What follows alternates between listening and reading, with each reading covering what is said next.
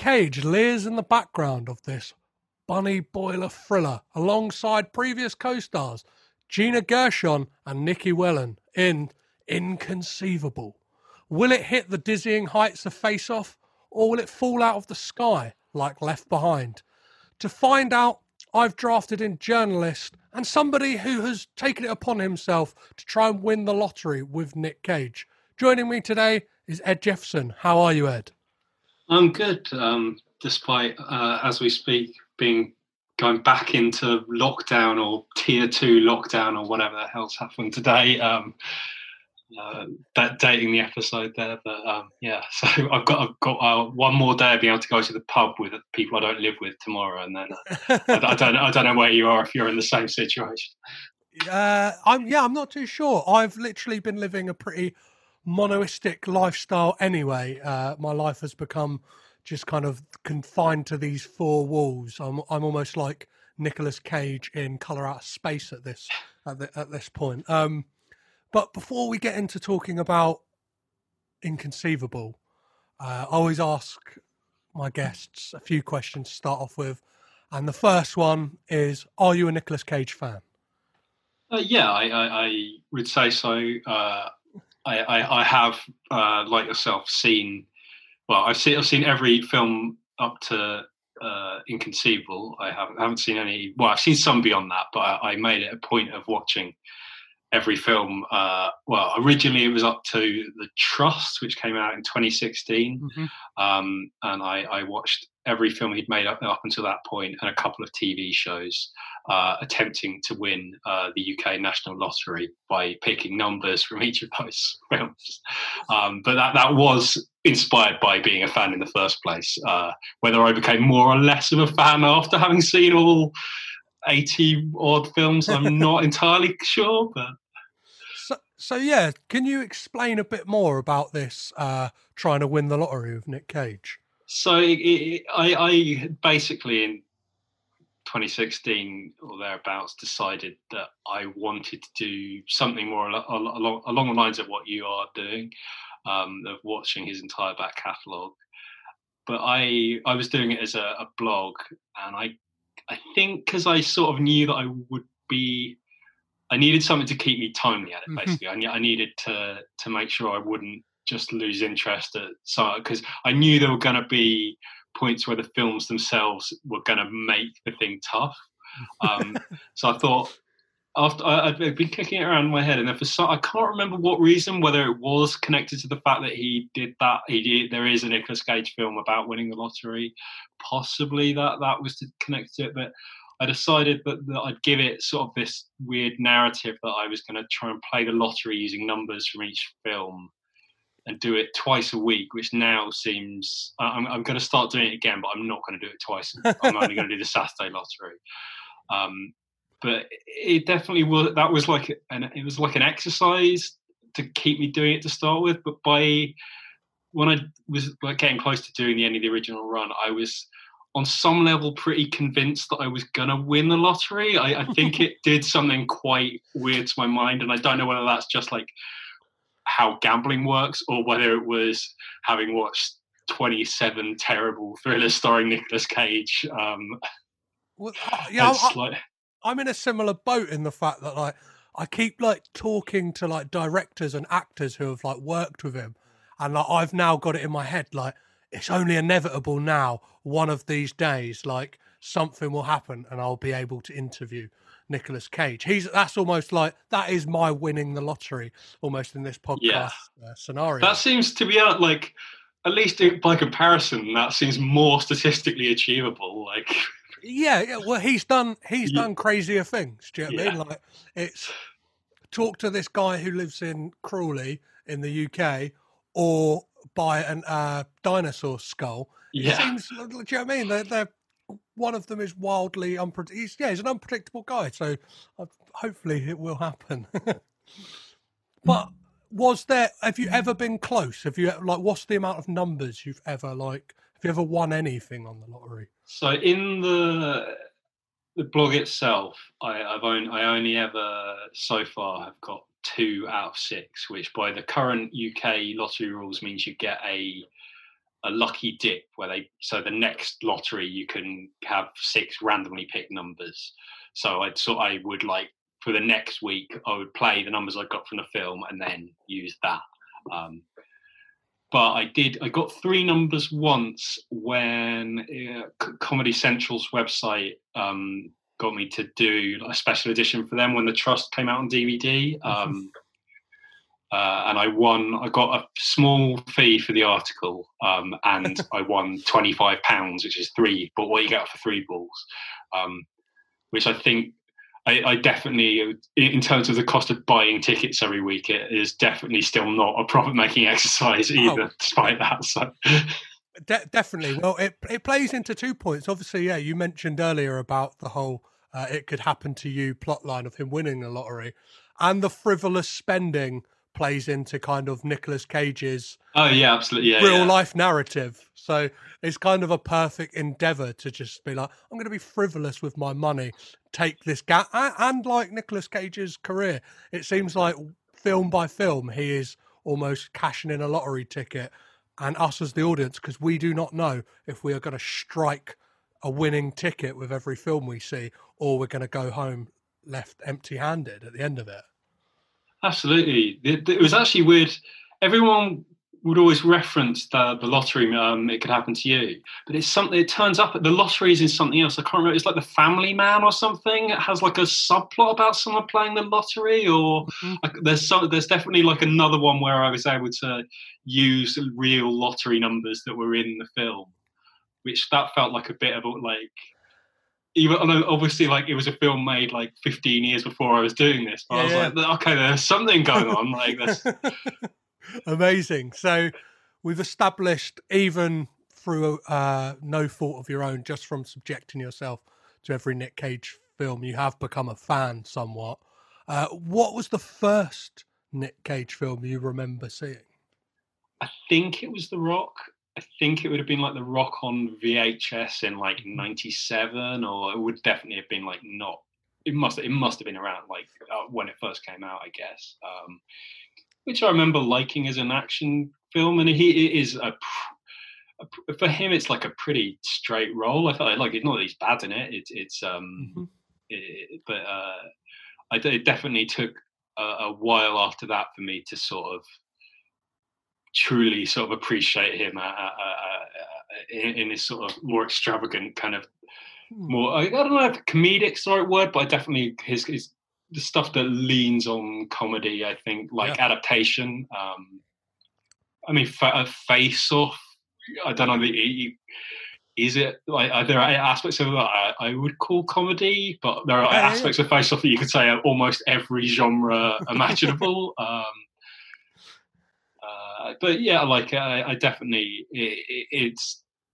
But then even stuff like I really love the National Treasure films. Like again, like it's they're more kind of straightforward, but as examples of the kind of thing they are, they're like really good. And it still baffles me that they didn't do any more of them, given that they seem to make quite a lot of money. And Well, recently there's been an article about like why Disney never pursued it. And it is basically, even though it made good money, it didn't make enough for Disney. Yeah, I always wondered that. Like, there's no tie-ins that they can do. Do you know what I mean? I'm not sure anybody wants a plush of Benjamin Gates, or they can't really cash in on American history because that is already like somebody else the government's already cashing in on American history. So they could do a play set where you can like clamp that guy's Ferrari or whatever happens in every, but like I thought about loads of stuff. Like you could have a copy of the Declaration of Independence with a kind of like, you have to maybe rub it with like lemon juice or do you know what I mean, get it wet and it can show an image of like these secret markings, or even like a play set of the Mount Rushmore. They can kind of change it a bit, and then underneath is some kind of like He-Man Castle Grayskull. Open it up, and you got this like, there is so many possibilities. But I think the people who would buy it are the people like me who would like who see the Seinfeld like miniature set and go, Oh yeah, that's definitely a good £500 like investment right there. um, so yeah, with The Rock, there's a really interesting like first film to see as well because it's that kind of transition of Cage into like this unexpected action star, like, and it's like that kind of happened around the 90s. It seemed like it was him and Keanu Reeves. So like from the 80s, we had like action stars were big, muscly men, and then we get these, for want of a better term, average guys that are Yeah. kind of hoisted into the middle of action. Although he'd done stuff where because is it like Kiss of Death that's right before, like not that long before, where he's like pretty beefed up for that. Yeah. And it's also weird that like those films like do dominate what people think about him. But even like in the context of the 90s, like it's three films and there's not a ton of stuff after that that's like I guess there's like Gone in 60 Seconds, but like it's not like he became an action No. star, and it's basically those three movies, and then he goes back to doing kind of a mix of stuff, and it's Yeah. actually like by the numbers, it is like those 2000s terrible thrillers that are probably like if you're going to pick like a dominant thing that he's done, some of which I guess tie into that action because the stuff that's trying to be like a where they've tried to make him like Liam Neeson in Taken. Because there's one that's stolen, isn't there? Which is just like why not? Like I don't know if that's like they're attempting to do like one of those asylum movies like Transmorphers, but with like Nicolas Cage in Stolen. So grandmas, if you ask to get taken, will buy that. Like, Well, I'm actually a big defender of Stolen. I think just because I imagine, like you, I watched them in order, and around that time, like I'd kind of beaten down so much that my expectations were at the floor. Then when that film wasn't as bad as I expected it to be, I kind of warmed to it a lot more than I can't remember. I could have like it's one of those things. So I went back and reread all these because I just moved them over, switched the website they're on to in preparation for doing some new ones, and I was like quite surprised. Like some of them was just like I have no memory of watching this. Like some of them that I took like I'm saying this something's really good. And I'm like it may have been, but I don't remember anything about it. Like, I have the same thing. There's films that like I've covered so long ago, and obviously in such this like condensed way, I'm watching like one a week, and then I'm like talking about it. But then I kind of feel like I have to expel it from my mind to kind of move on to the next one, especially around that like 2010 block. They can easily like morph into one film, especially when you get into that like one word title run where it's like Trespass and Justice, Stolen. It's like, and they've all got 4 titles as well for different regions. Yeah, so yeah, and it's like which one makes more sense? Seeking Justice, Arsenal, or Southern Fury? Neither of those actually make sense for the actual plot of the film itself. But let's not talk about Arsenal's. So, what is your favourite Nick Cage film?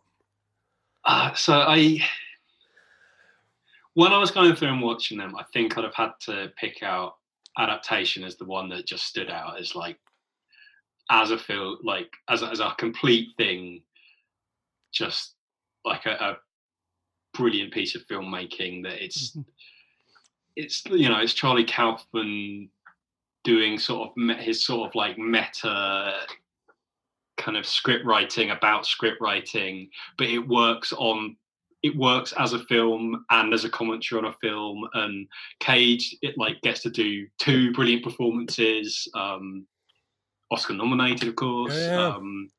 I think it's. I mean, I think it might just honestly be one of my favourite films ever made. Within his canon, it's definitely up there. Like Face Off is. There might be some in like has moments that are possibly like a raw kind of enjoyment that are kind of do beat it out.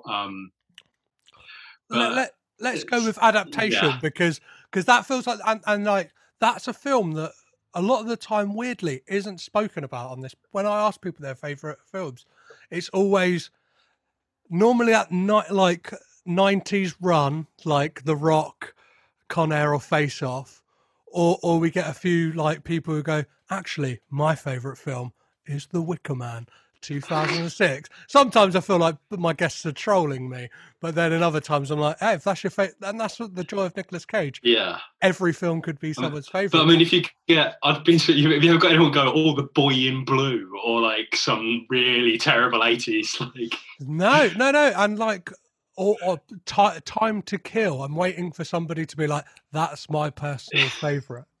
But adaptation is fantastic, and I think it's a film where you kind of like, I don't know, like Cage loses himself. Like, you don't go, that is Nicolas Cage doing a performance, because he kind of like puts aside all of like what you'd consider like the Cageisms, and almost inhabits those characters of Yeah. Charlie and Donald Kaufman. It's like, wow, this is really good act, and you can totally understand why he got the Oscar nomination, right?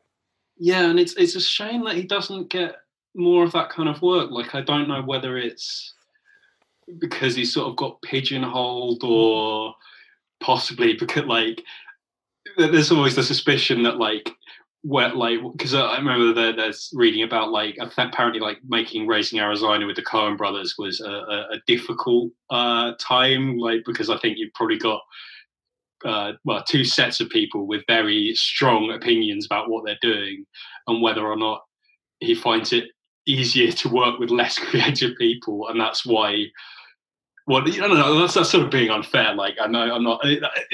There may be a certain kind of director with a very with a lot of flair might not work necessarily well with a certain kind of actor with a different kind of flair. I don't know if that's the right way of putting it, but maybe there's a reason he doesn't necessarily work with some kind of directors again, compared to, like, whereas is it John Turteltaub, did the two National Treasure movies and A Sorcerer's Apprentice, like, presumably had like a good enough working relationship to do kind of 3 movies in quite short succession. Who knows? I mean, maybe it's just, maybe Charlie Kaufman just like doesn't like reusing actors. I don't know. I'd have to go back and check who he's worked with. I don't know. Well, yeah, I think that would have been like the family connection, because obviously that's directed by Spike Jonze. Oh, of course, yeah, it is, yeah. At the time, he would have been married to Sofia Coppola, so that would have got that Cage in the door. But like, it's that really interesting thing, and I kind of have this theory that like these lesser known directors, I feel like they buckle under the weight of someone like Cage, and we find like when he works with a quote unquote like good director, whether it's like Martin Scorsese, we get or like a Spike Jonze, we get these really interesting performances where it's like, okay, and like the comparison I always make is like Gore Verbinski with Johnny Depp in the Pirates of the Caribbean films. It's like, you've let him just do what he wants too much, and it's like that needs to be reined in. It feels like there's certain directors who manage to rein Cage in, and like, because I think there's the two kinds of performances, right? I think there's the two kinds of bad performances that he does. And one is where he's gone out there and no one has said anything. They just can't be bothered because they're knocking out a 10 million quid thriller in a forest in somewhere in Eastern Europe, and they're just like, I just want to get it done. It's raining. I don't care. Or there's performances where it's the alternative is like even he just doesn't care and is just asleep, like. And but there's there's really interesting directors like Brian Taylor on Mum and Dad, who kind of managed to like get that kind of Cage, that memeable Cage of like the rage, the gurning, the wide eyes that everybody's like used to, but kind of seemed to filter it in a way of being like, I've written this film with Nicolas Cage in mind, so he can go out there. And there's an amazing like interview clip of Nicolas Cage where somebody goes like, do you ever feel like you go over the top? And like his response is, I set the top. He's like, you tell me where the top is. He's like, I set the top. Like, there is no over the top for me. Like, and it's like that is like, he's a man who's like steadfast to his convictions. You kind of got to tip your hat to him just for Yeah, that alone, right? yeah, and it's like the all those kind of, for all the memes and like, you know, YouTube compilations of like Nicolas Cage losing his shit. Like the best ones are in films where he's supposed to be losing his shit, and they've Yeah, cast him because he's Nicolas Cage. It's like all the, you know, how many of the clips are from Vampire's Kiss? And like yeah. Vampire's Kiss is the whole point is he's a man losing his shit. Like that's, he's doing the job that he's been Yeah. employed to do. Like it's not like he's got it Again, wrong. a film that I vehemently like stand with is Vampire's Kiss, because I feel like he had to kind of do that. If we didn't have that, we wouldn't have had American Psycho. Basically, it's like this kind of proto American Psycho, but happens to be about the 80s, but is made and set like is made in the 80s, whereas we can kind of have this glibness from American Psycho and being like, oh, isn't it all ironic? They're taking the piss out of the excess of the 80s, but it's like 2001 or 1999 when that movie came out. And it's like, yeah, but that film has basically been done with like with Vampire's Yeah. Kiss, that was like made in 87 but wasn't released till 89. It's like, that's insane. And you think about how young Kate, I always think about it. I think like a lot of people don't really think about that a lot. Like Cage was like 24 when he made Vampire's Kiss and Moonstruck. So he would have been about 23 when he made Raising Arizona. It's like, what an amazing like group of films for such a young like actor. Yeah, and it's especially like for someone who I think was basically self-taught. Like he, I mean, I don't know. Have you gone back and watched that TV pilot, the first, the best of times? No, no, I've seen enough of it. I've seen so many clips from it. Yeah, I mean, I think it's sort of worth it as a weird, as a weird thing in itself, just to like to try and work out what the hell, like how anyone would have commissioned this weird kind of is. It's like somewhere between like Saved by the Bell and Grease, and Perfect. it's like, but it does have these weird musical numbers that make no sense whatsoever. But then there people are standing around doing weird stand-up comedy about being a teenager in the 80s, and but his performance is pretty appalling. But he is 18 or 19, and you know, very obviously untrained. And then you know, even in Valley Girl, it feels pretty.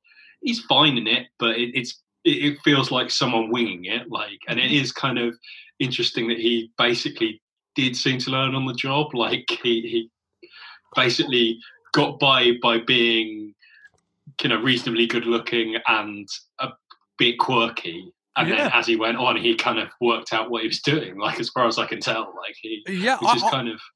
I kind of feel like if he were like a musician, he would have like just been out there like figuring it out as he went, and like you would have kind of got this almost like David Bowie-esque thing of like each album he's going, right, I'm going to do something different, and like I'm getting better as I go along because I've actually I'm releasing the first thing I've got. Do you know what I mean? Or like a modern comparison would be like a Tyler the Creator, where it's like, I'm releasing my earliest demos, you're going to hear it all warts and all, and then when by the time you actually get to album 5 or whatever, when he actually knows quote unquote what he's doing, and they're these constructed pop songs, we kind of understand what you're doing, like, and you now understand what you're doing, like, so it's like it's a lot more cohesive and coherent.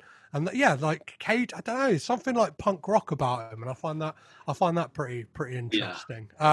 Well, we've talked about the high point, well, the highest point, well, one of the highest points in Nick Cage's career with adaptation. I guess let's stop fighting off the inevitable, Okay. and let's talk about Inconceivable.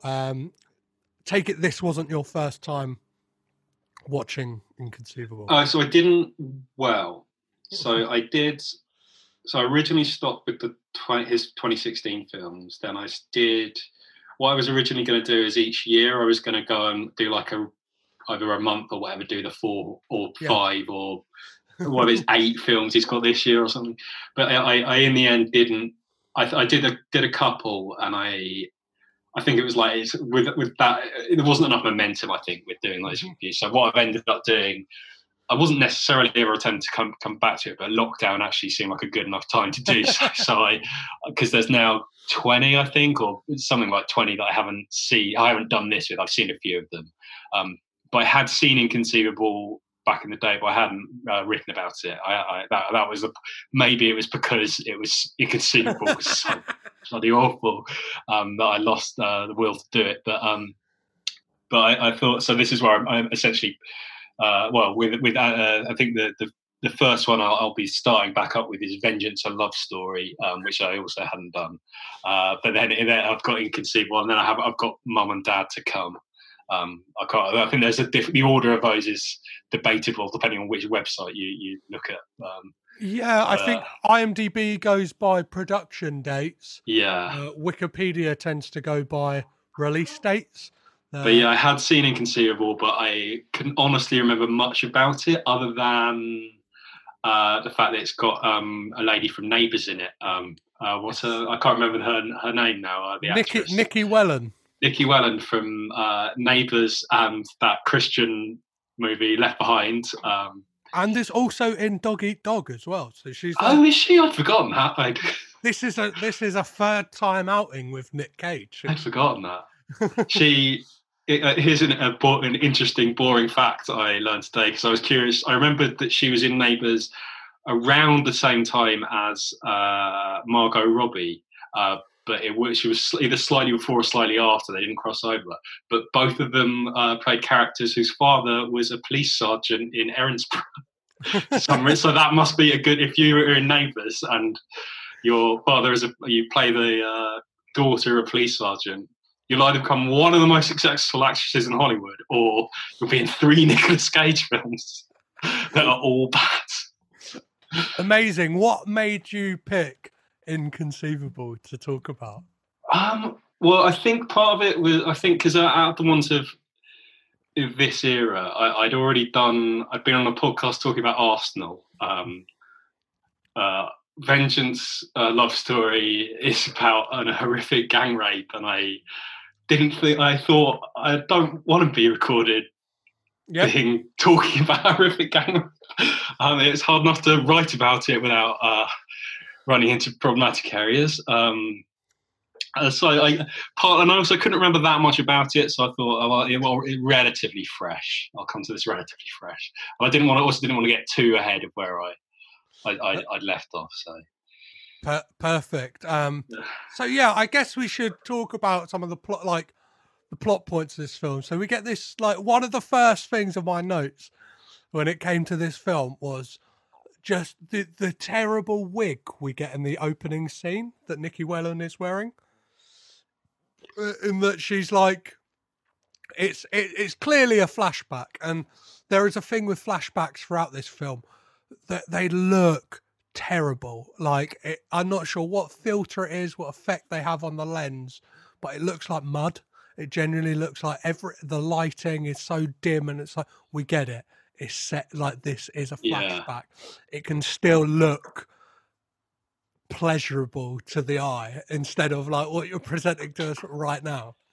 It also, why is this flashback the first thing we see in the film? Because it basically the flashback shows her. We see her killing a dad and taking the baby, right? That's more or less what we see, and that immediately blows all tension at the film, because we're then going to see her become ingratiated into the life of this couple and be their nanny, and instead of building up that there's something sinister about her, we immediately know that she's a murderer who steals babies. So what? I think the way that the film though is trying to present it to you in that opening moment is that she is from like and she kind of says it to the family as well. She said like, I was in like an abusive relationship, and like I had to get out of there, and like it was like the only way to do it was to kill him. But like it doesn't look like there's, I don't know, it doesn't look like there's. I know because he grabs her by the throat, right? So you kind of it takes you down that path, but when she has like got herself into the family, it's not Yeah. like she is like normal, like straight away. She like considering she's a nanny, like I think one of the first days that she's on the job, she just leaves the kids to go like snoop about the house. But they could even. I think it's what you say is fair. You know, fair enough that you're right. You don't know. I mean, I think having come to this, having seen it before, I was probably reading that. But even then, like you could then play it as a bit of tension that you have the reveal, like, oh, she's weird because you said her being weird, and then her reveal is like, I'm weird because, and then you get the flashback, and then you can spin it out a bit more. But it feels like it wants to get everything out. Like it doesn't have. It almost feels to me that I came away feeling like they watched the footage and they were like, there's no tension in we haven't actually put any tension in the film. No.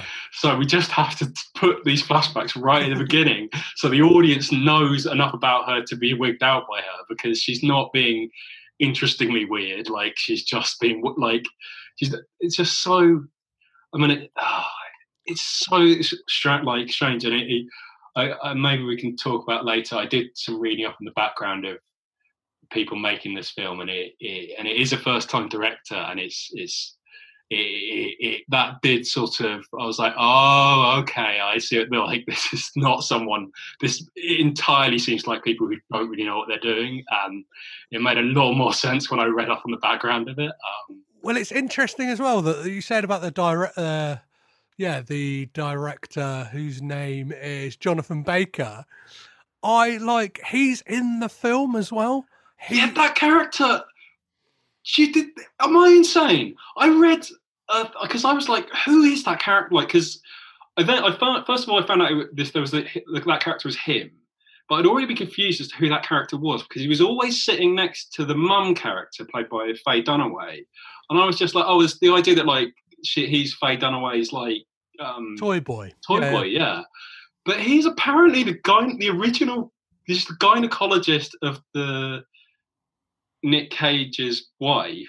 Apparently, he's like, but he's never he's in the hospital at the end, but they never say anything. But he's a gynecologist. It was just mentioned in an interview I read when I was reading up on the background of it. The only moment we get that he like knows we get those moments with Faye Dunaway at the table, or we get him as the DNA technician to run the DNA, and he seems like he's really I'm very confused because we get that photo. There's a photo at one point, and it really stuck out to me because Katie, Nikki Whelan's character, is snooping about the house and looks at a photo of Faye Dunaway and Jonathan Baker sat at a table, and it's like that photo looks like an on-set photo of the scene we have just watched of them having a barbecue, and it's like.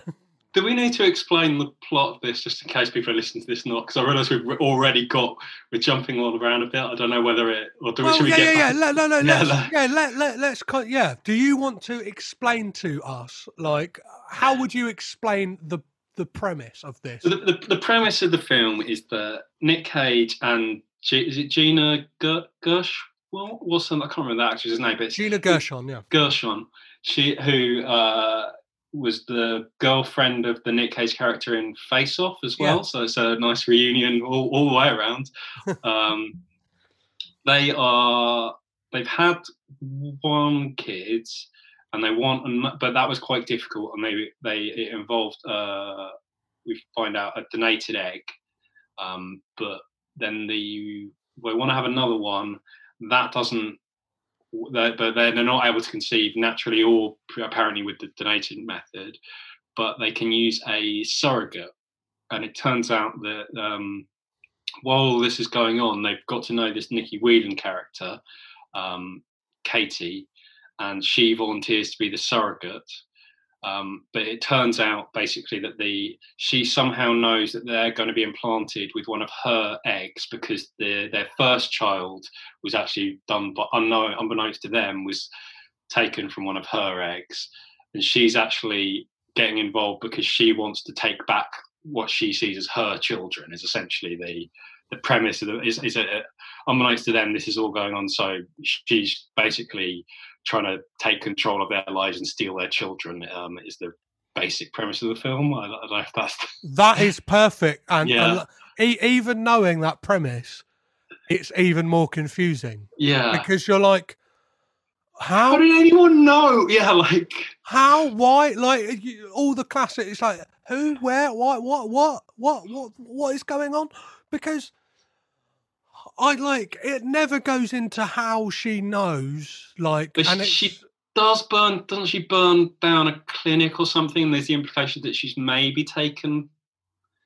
Or maybe I'm thinking of a different film. I don't know. Maybe she doesn't. Maybe it just doesn't explain it. No, because they call the clinic, don't they? And they and she's friends with this like gym trainer who does these mother and baby like gym classes. So it's like, right, I wish we had got some background on that as well. Like, how has she ingratiated herself with Linda, the cat, the kind of the trainer? So how long has she been kind of either like grooming her into her scheme to kind of get in there so she can get this introduction to Angela, Gina Gershon's character, so she can move in her way into their family? But then even that, even if you kind of forget about these convenient machinations of the plot, just the kind of time frame in which she becomes best friends with Gina Gershon's character is baffling. Like, you're like it goes from one moment from them being like, "Oh yeah, we're just hanging out," like the kids accidentally fell asleep, to the next scene where it's like she's living at the house. It's like, what's going on? Yeah, I don't, and it's also they don't have any other friends apart. There's like one scene where there's like a party, but there are two different dinner scenes, because I was trying to figure out the director is in the film as this gynecologist who may or may not be the boyfriend of, is Faye Dunaway Nick Cage's mum? Yeah. He's in two. There are two different scenes where they're all having dinner in the garden, which presumably this film apparently was shot in 15 days. I'm assuming both those scenes were filmed on the one day that they had Faye Dunaway, because all her scenes are in the garden at that table. And apparently she'd broken her leg, so that's why she's sitting down in the hole. But you like, if he was just their gynecologist, how many people are that good friend? Like, he's their only friend that they ever invite around for dinner. Like, it's very, like, it does seem like a lot of this was shot in a hurry. Well, now, as it clearly was, and they didn't have that much time to think about what they were doing, and then have done what they can to save it in editing, but not very successfully. Well, for a film that like Nick Cage is like third billing in it, he's not really in it that much either. But that's quite. I mean, apparently, he was on, like, I think it was 2 or 3 days or something. He was on set for, like, but that's quite. To be fair, like, that seems to be a lot of what he does now, or certainly the ones I've been watching. Because, like, Vengeance: A Love Story, like, again, like, he probably could have done all those scenes in a week. Like, he's not in it. Arsenal, that, like, again, they could have knocked that off in a couple of days, a day.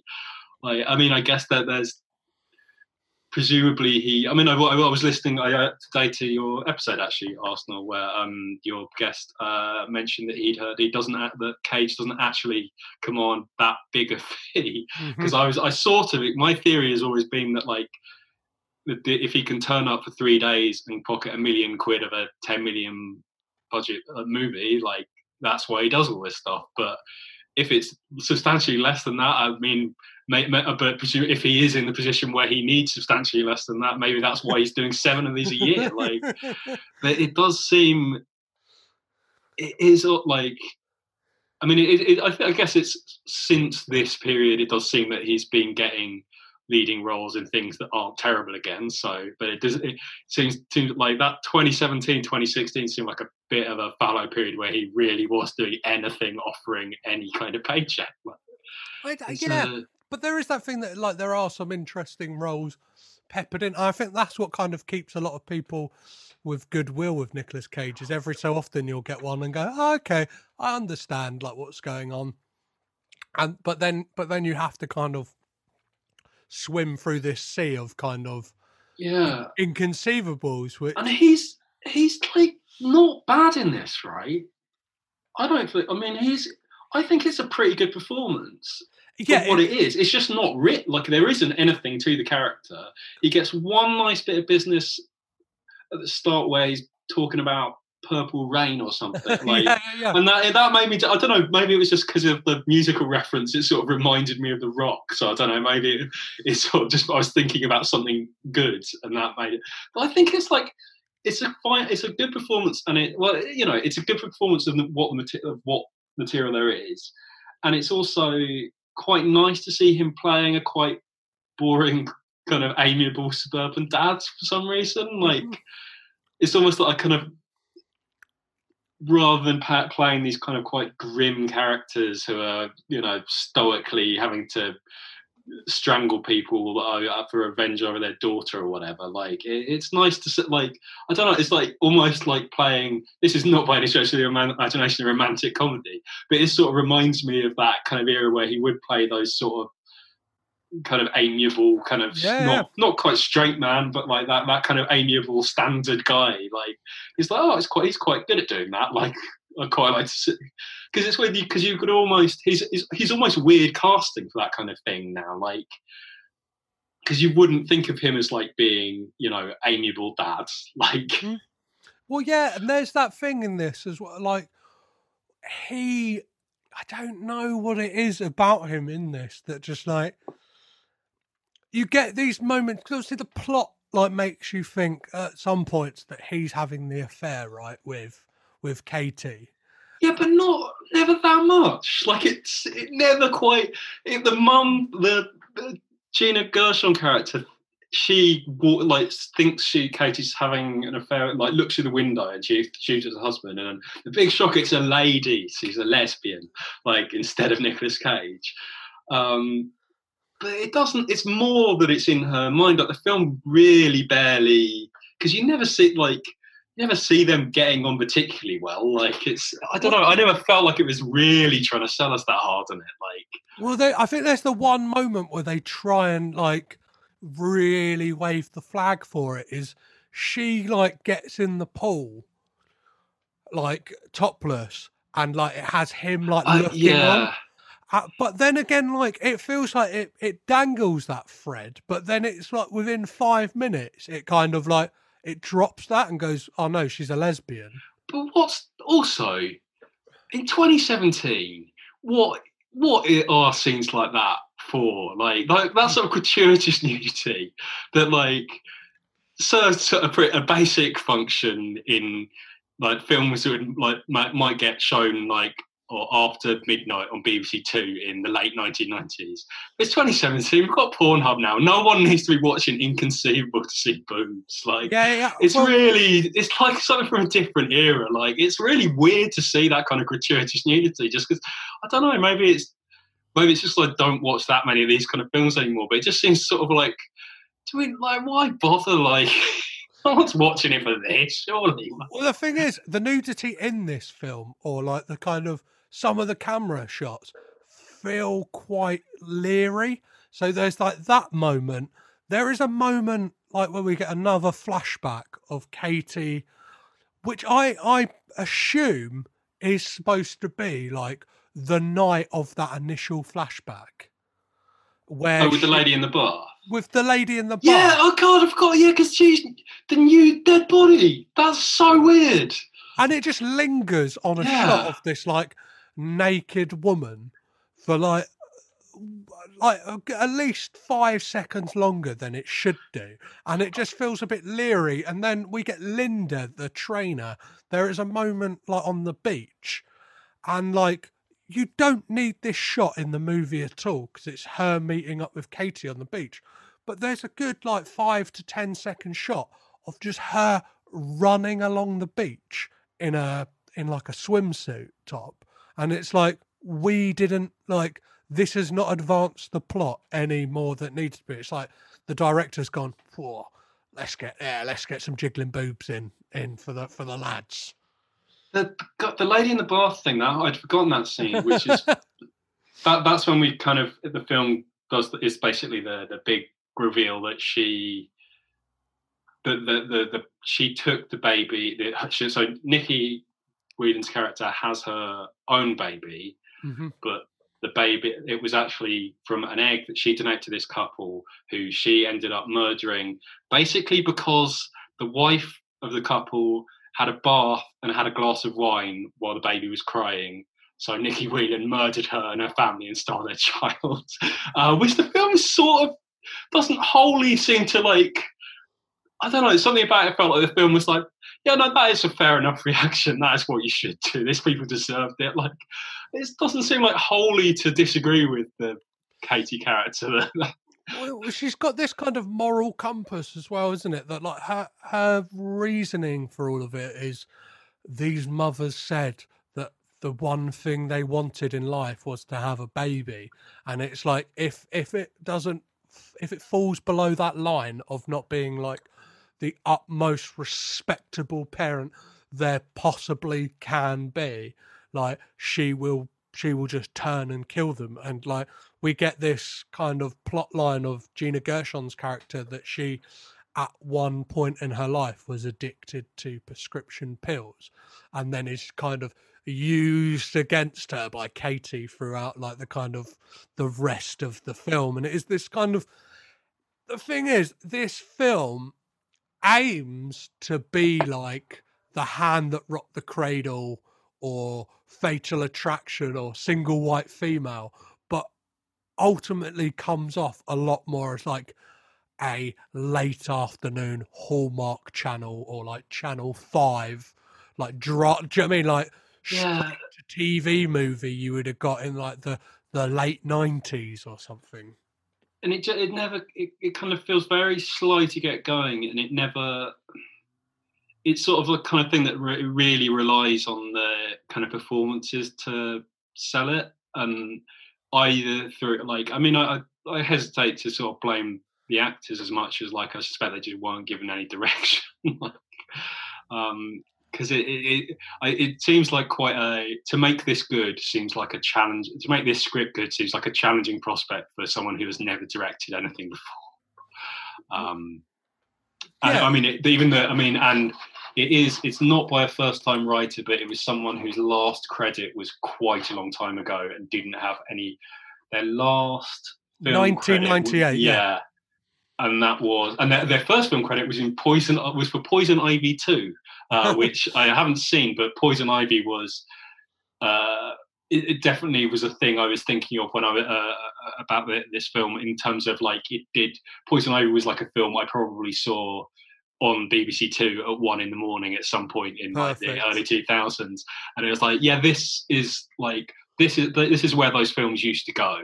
I don't know where they go now, other than a bit of Amazon Prime that no one ever finds. Like, well, there's a really interesting thing about the writer Chloe King and a connection to Nicolas Cage as well, is that her first ever credit on anything was working in the costume and wardrobe department on Valley Girl. That's weird. That's crazy. I've just seen that, yeah. So this is like a nice, big, happy family reunion for a lot of the like cast and crew involved, but it's ultimately not an enjoyable movie. And like, I kind of want to take a detour from like talk about the plot for a moment to just talk about the fact that not that much digging, but looking online and finding out that Nikki Whelan's character, I assume, was originally supposed to be played by Lindsay Lohan. What do you think of that? I mean, it fit like it is exactly the kind of film that Lindsay Lohan was certainly making around this time or slightly before it. I did see that, and there's some story about the producers not wanting and just thinking. I mean, I guess like there was a point at which it like she was making films and that were getting. I mean, what was that? Isn't there one where she's like plays murderous twins who have a psychic connection, and one of them gets their fingers chopped off and the other one can't play. I can't. There are some terrible Lindsay Lohan thrillers from around the sort of, I don't know, 5-10 years ago, and it's possible she had tanked her reputation, but was minimal to start with, badly that they wouldn't. But this would have felt like a natural fit to me, given the stuff she did make.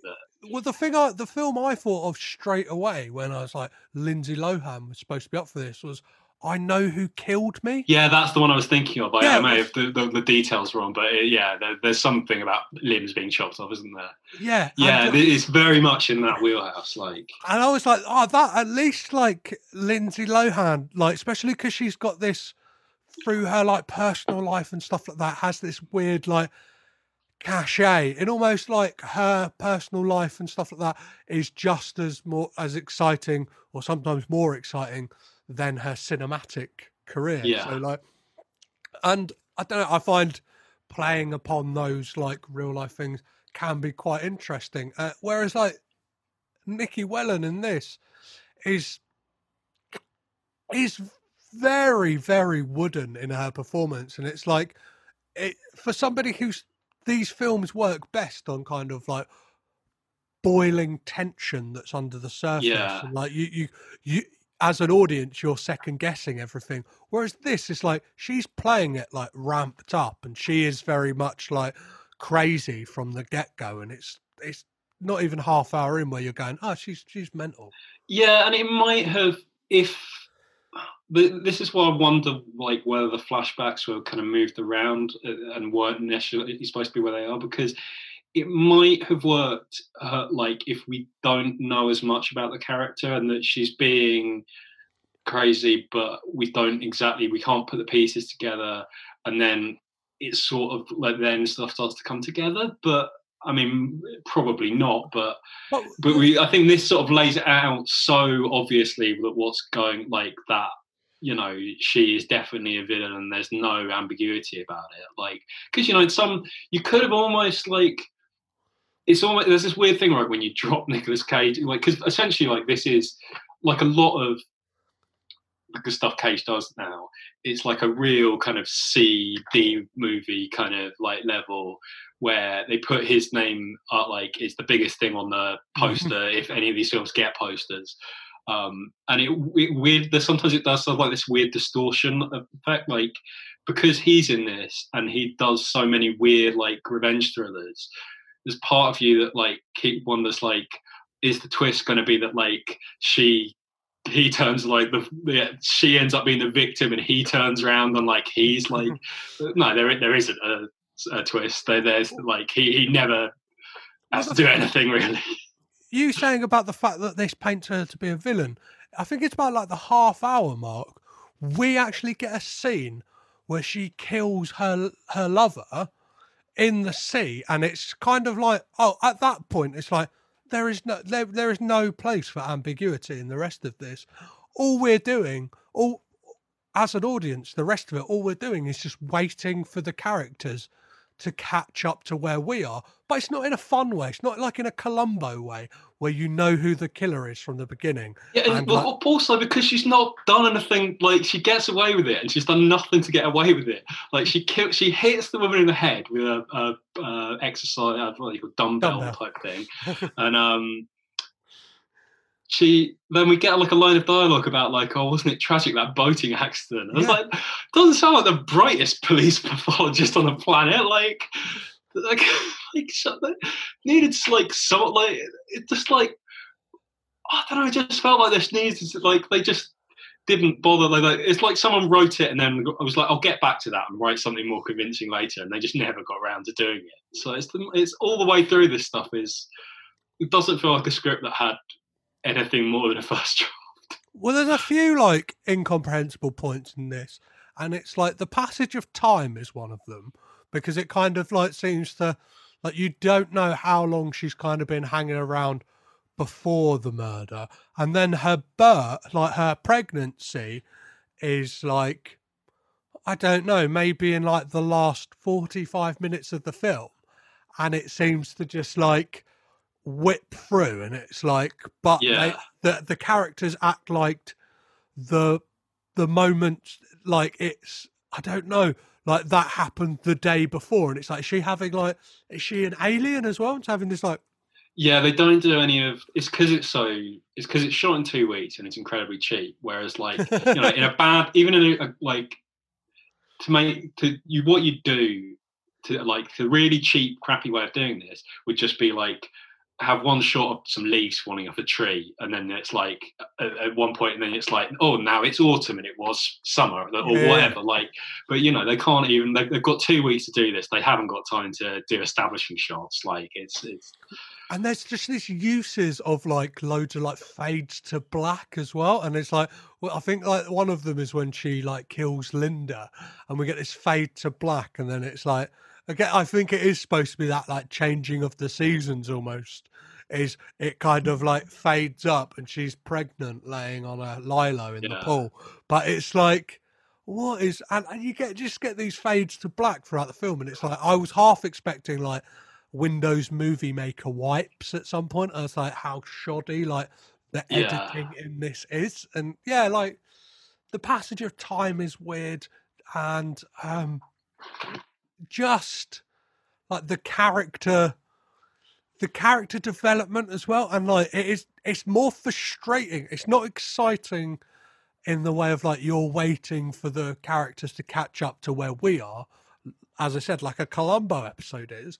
It's more this thing that is just frustrated at the characters. Like with Nick Cage's character, it's like, why are you listening to this woman who like clearly from day one has been cuckoo bananas, and like your mum said it, and now your wife is saying it, and you're going, oh, are you back on the drugs? Are you back on the drugs? Like she says you're back on the drugs. It's like, what? Like, what's going yeah. on? We never get anything that suggests they've like made beyond like him looking at her with her boobs out. Like, we never get any kind of scene that suggests they have much of a connection or like And it's weird because it's almost like with the character as Cage is playing it, you think there would be some room to have some fun. Like, it does seem like the sort of like, bantery, flirty dad could be a Yeah. thing that like, but I just think probably that is because there wasn't much of a character, and what there is, he's brought to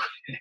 Like, And yeah, another point I was going to make about like something that confuses me, well, not even confuses me about this film, that this film does a lot, is like there is a lot of just characters sat about talking about the plot, or like what like stuff we haven't seen on screen, and going, like you said about like the whole like, oh, it's a shame about that boating accident, and it's just throughout this film there's just like there's just these conversations that seem to go on forever, and it's like, oh, so you're just filling us in on what has happened, as opposed to like show, don't tell. Don't tell me, like show me what's going on. Like I don't know. It's just it's terrible. This is yeah. crap. I mean, is it? Should we just get to the almost incomprehensible ending? The denouement, as it were. Yeah. Yeah. Let's get to this. I mean, in which I'm just so the order of the things that happen. So basically, the Nikki Whelan character stabs the Gina Gershon character in no. Do they stab each other? No, there's a knife and goes around, and eventually the Gina Gershon character gets stabbed. No. Nikki Whelan stabs herself to make Nicolas Cage think Gina Gershon is going to get stabbed. But then does Gina Gershon also get stabbed? Because she's also yes. So they're both rushed to hospital, and then a doctor comes out and is like looks at us. First of all, the director of the film comes out to show Nicolas Cage the DNA report to show that the babies are all related. Then the doctor, who's really, like, by implication, is dealing with the wife or dealing with someone, we don't really know, but he shakes his head and Nicolas Cage looks really sad. And so we're supposed to think Gina Gershon has died. Well, one of the things with that is like, I've got it in my notes here. Like, I kind of have to say, for a film that, like, throughout the whole of it has just been people talking about stuff, this is like the one moment, and it's beautiful that it's a Nick Cage moment where it's just all unsaid, and it's like we are told what to think by like actual acting, because we get this kind of thing where he looks at, like, the director comes in, he's like, just read it, and it's like, well, like, that is a. It look like, from what we see, it looks like quite like a technical document, unless it says at the Yeah, bottom, like, let's like a Jeremy Kyle type thing. It goes, both babies are related. yeah, Like, it looks like gobbledygook. But then, like, and then that guy comes up, but we just get these like fate, like Cage's face kind of going like, oh, like it's like almost like if it was sounds like, oh, and yeah, I just wanted to like, yeah. It's but then right, then he goes to the Nicky Whelan character, and he's basically at that point he's like calling her out and saying, "I knew you were bad all along," like, you know. no, What he doesn't do that. She's going to give birth because the baby is in shock, and like she kisses him and says like, "I love you. I've But always." he's been quite neutral though, isn't he? At this point, he's still being with her. Well, yeah, Like, he looks a bit. Yeah, he looks cagey, but like you're yeah, not quite sure why. And like you always think, like, because at this point, obviously, you think Gina Gershon is dead, and you're like, he must like he must know that the babies are both hers, and like he must have cottoned on. But like, it's like, is he going along with it? What is he doing? And then but it's not set up like.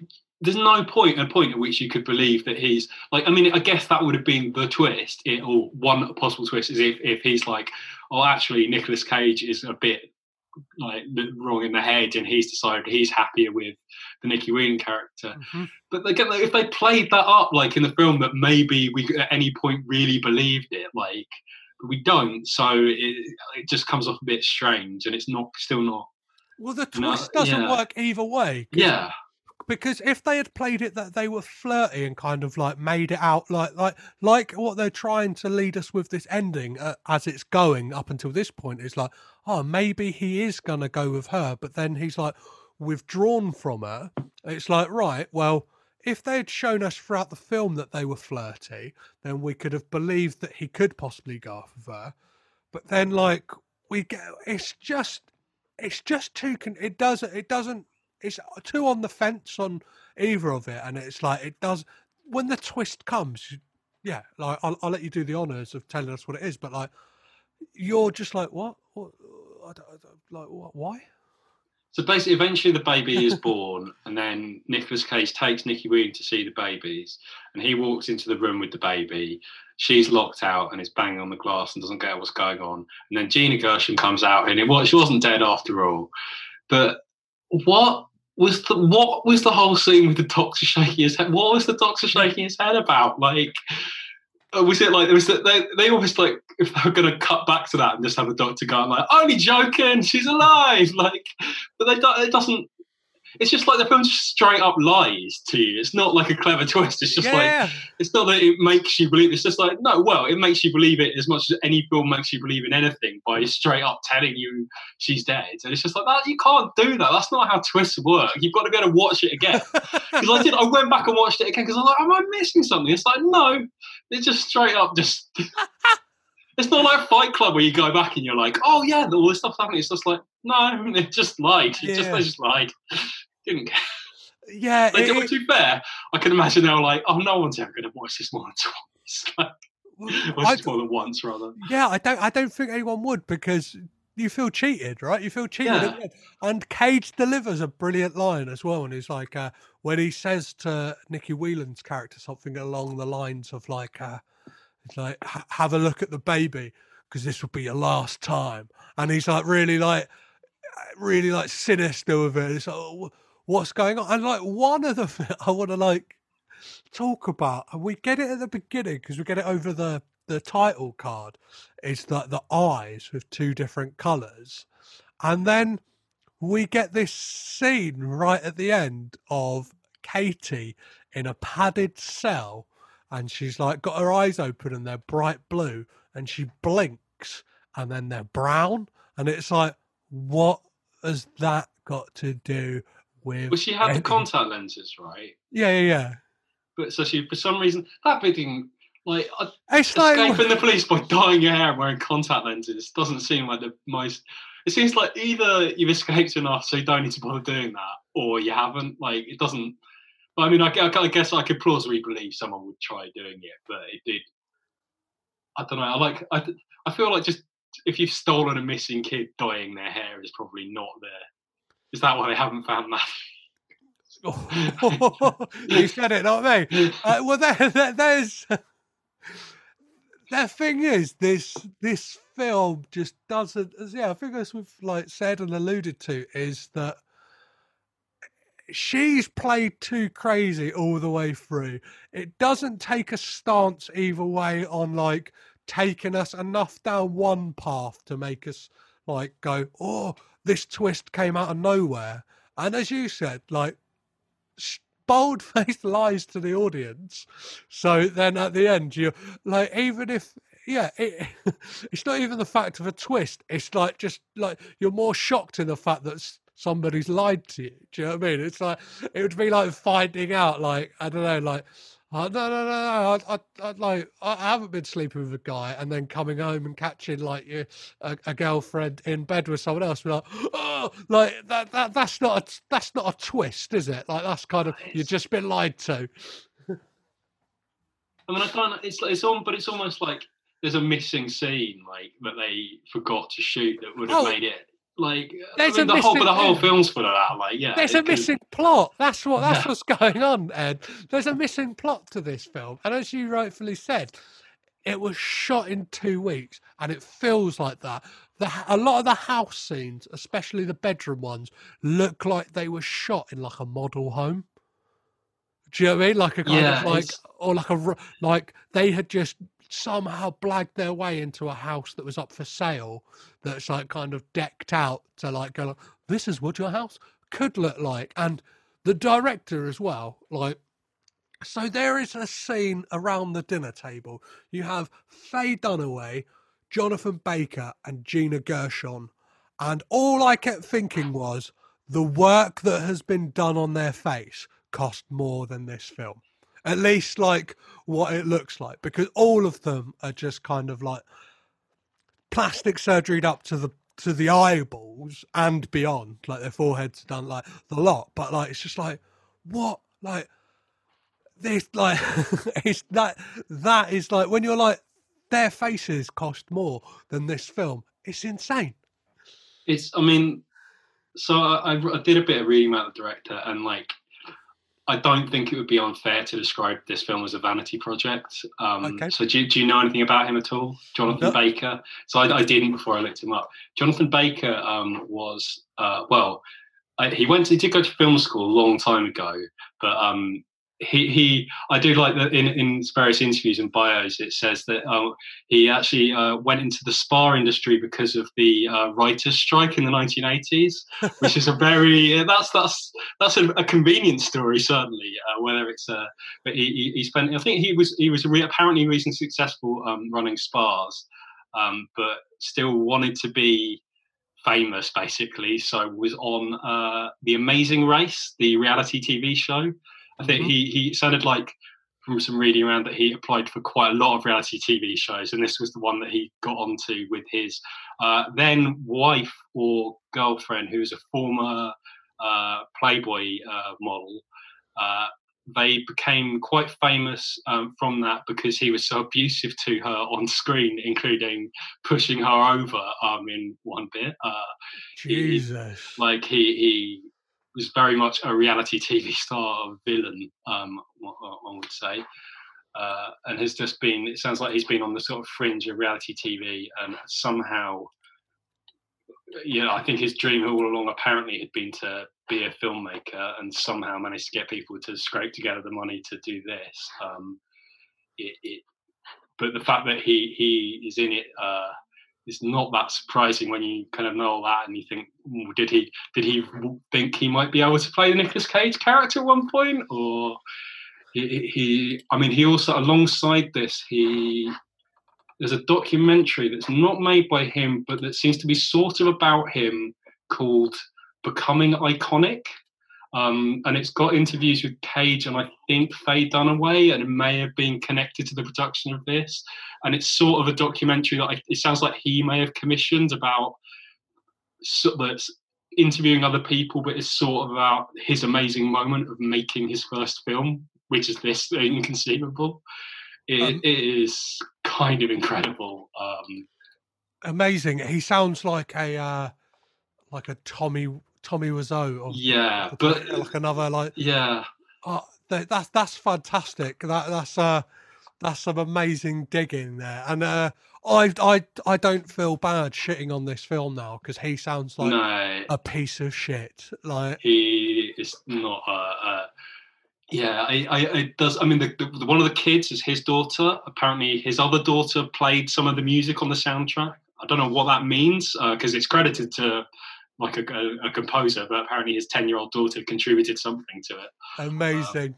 Well, there's looking at the cast of who is in this documentary about him, which like I haven't seen it, but you can bet your bottom dollar I will be watching that tonight. The cast for it. So we have like of people of note. We have Warren Beatty, Nicolas Cage, Faye Dunaway, and Jodie Foster. And I hope at least one of those is a Harrison Ford in Bruno style performance, in that like they've asked for a interview and they've just gone, Jonathan, fuck off, mate. Like, you're a creep. Like, get out of here. Like, kick bricks. Oh, the other amazing, so obviously the first place I looked at this guy was his IMDb page. It includes acting credits on Entourage, but they all say uncredited. So I assume what this means is he was an extra in 3 episodes of Entourage and has listed them himself on IMDb, which is kind of amazing. He's also, there's some weirdly badly misspelled trivia as well.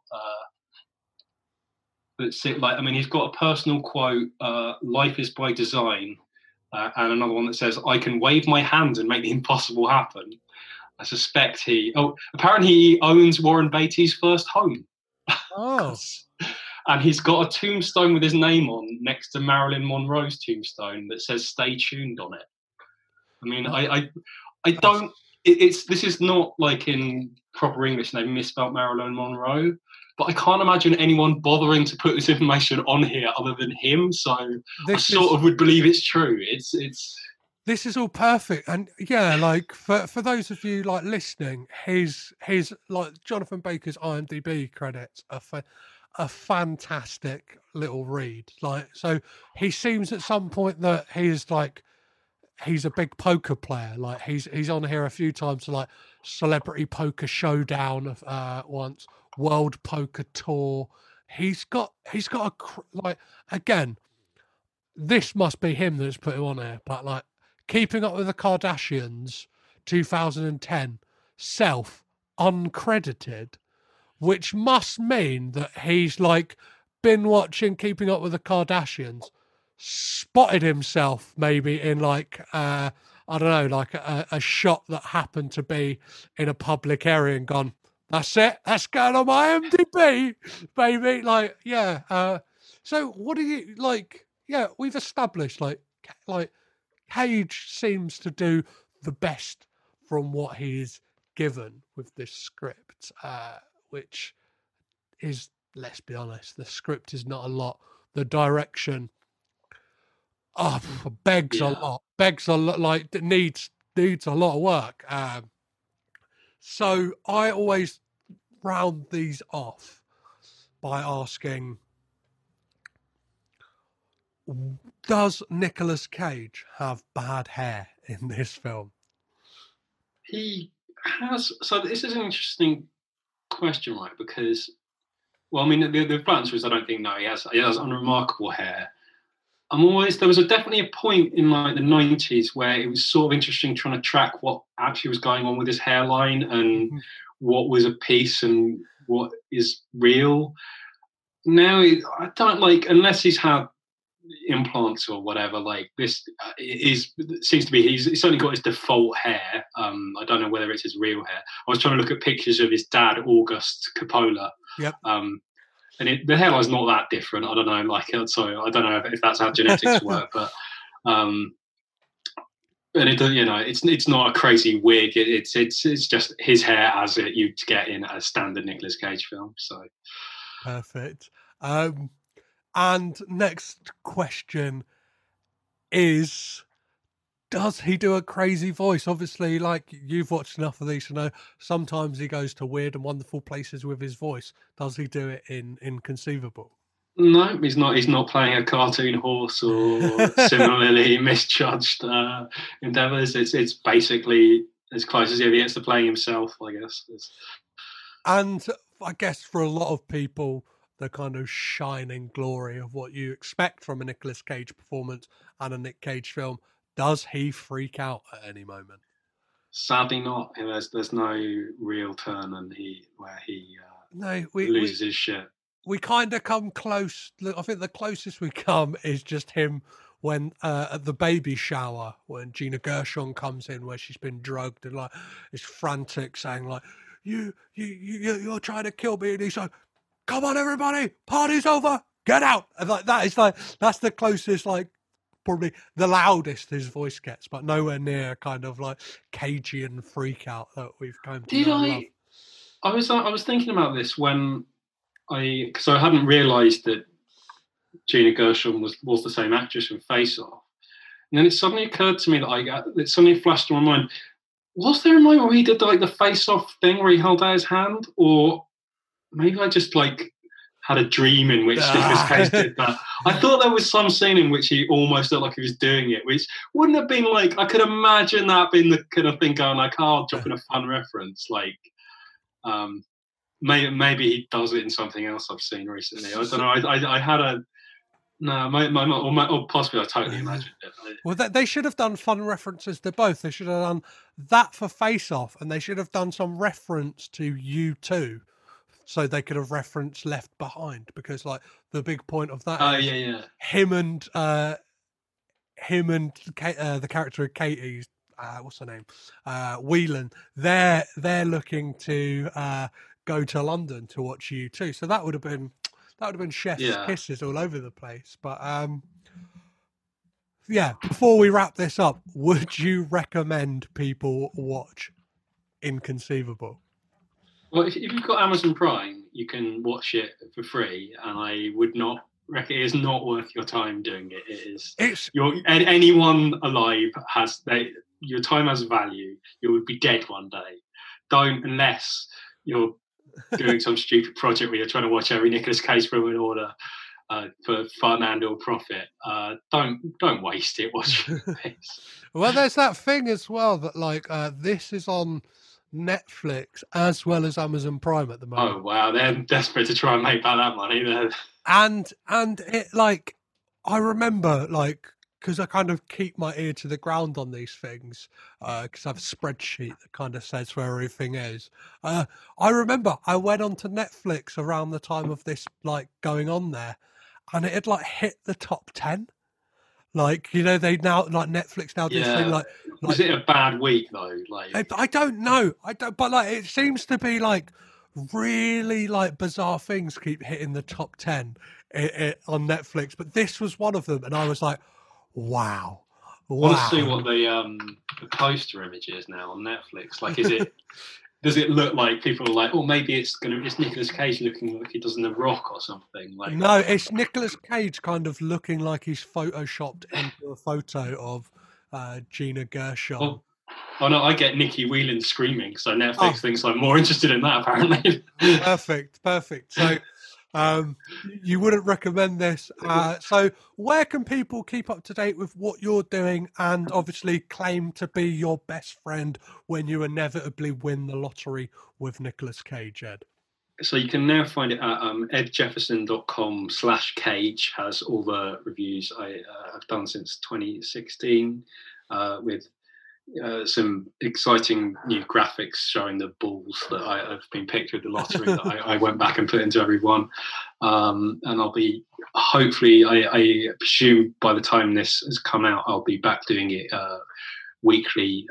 So it'll probably be the start of each week, because I'll play the UK lottery on Saturday and see whether or not the numbers are that I pick based on whatever turns up in Nicolas Cage films, including this one. I've got a list of numbers that appear somewhere in this film that I'll have to go through and pick 6 out. Perfect. Well, I'll be sure to let people know, like especially with this one, and like I'm desperate to know as well what those numbers are. I won't ask them for you now.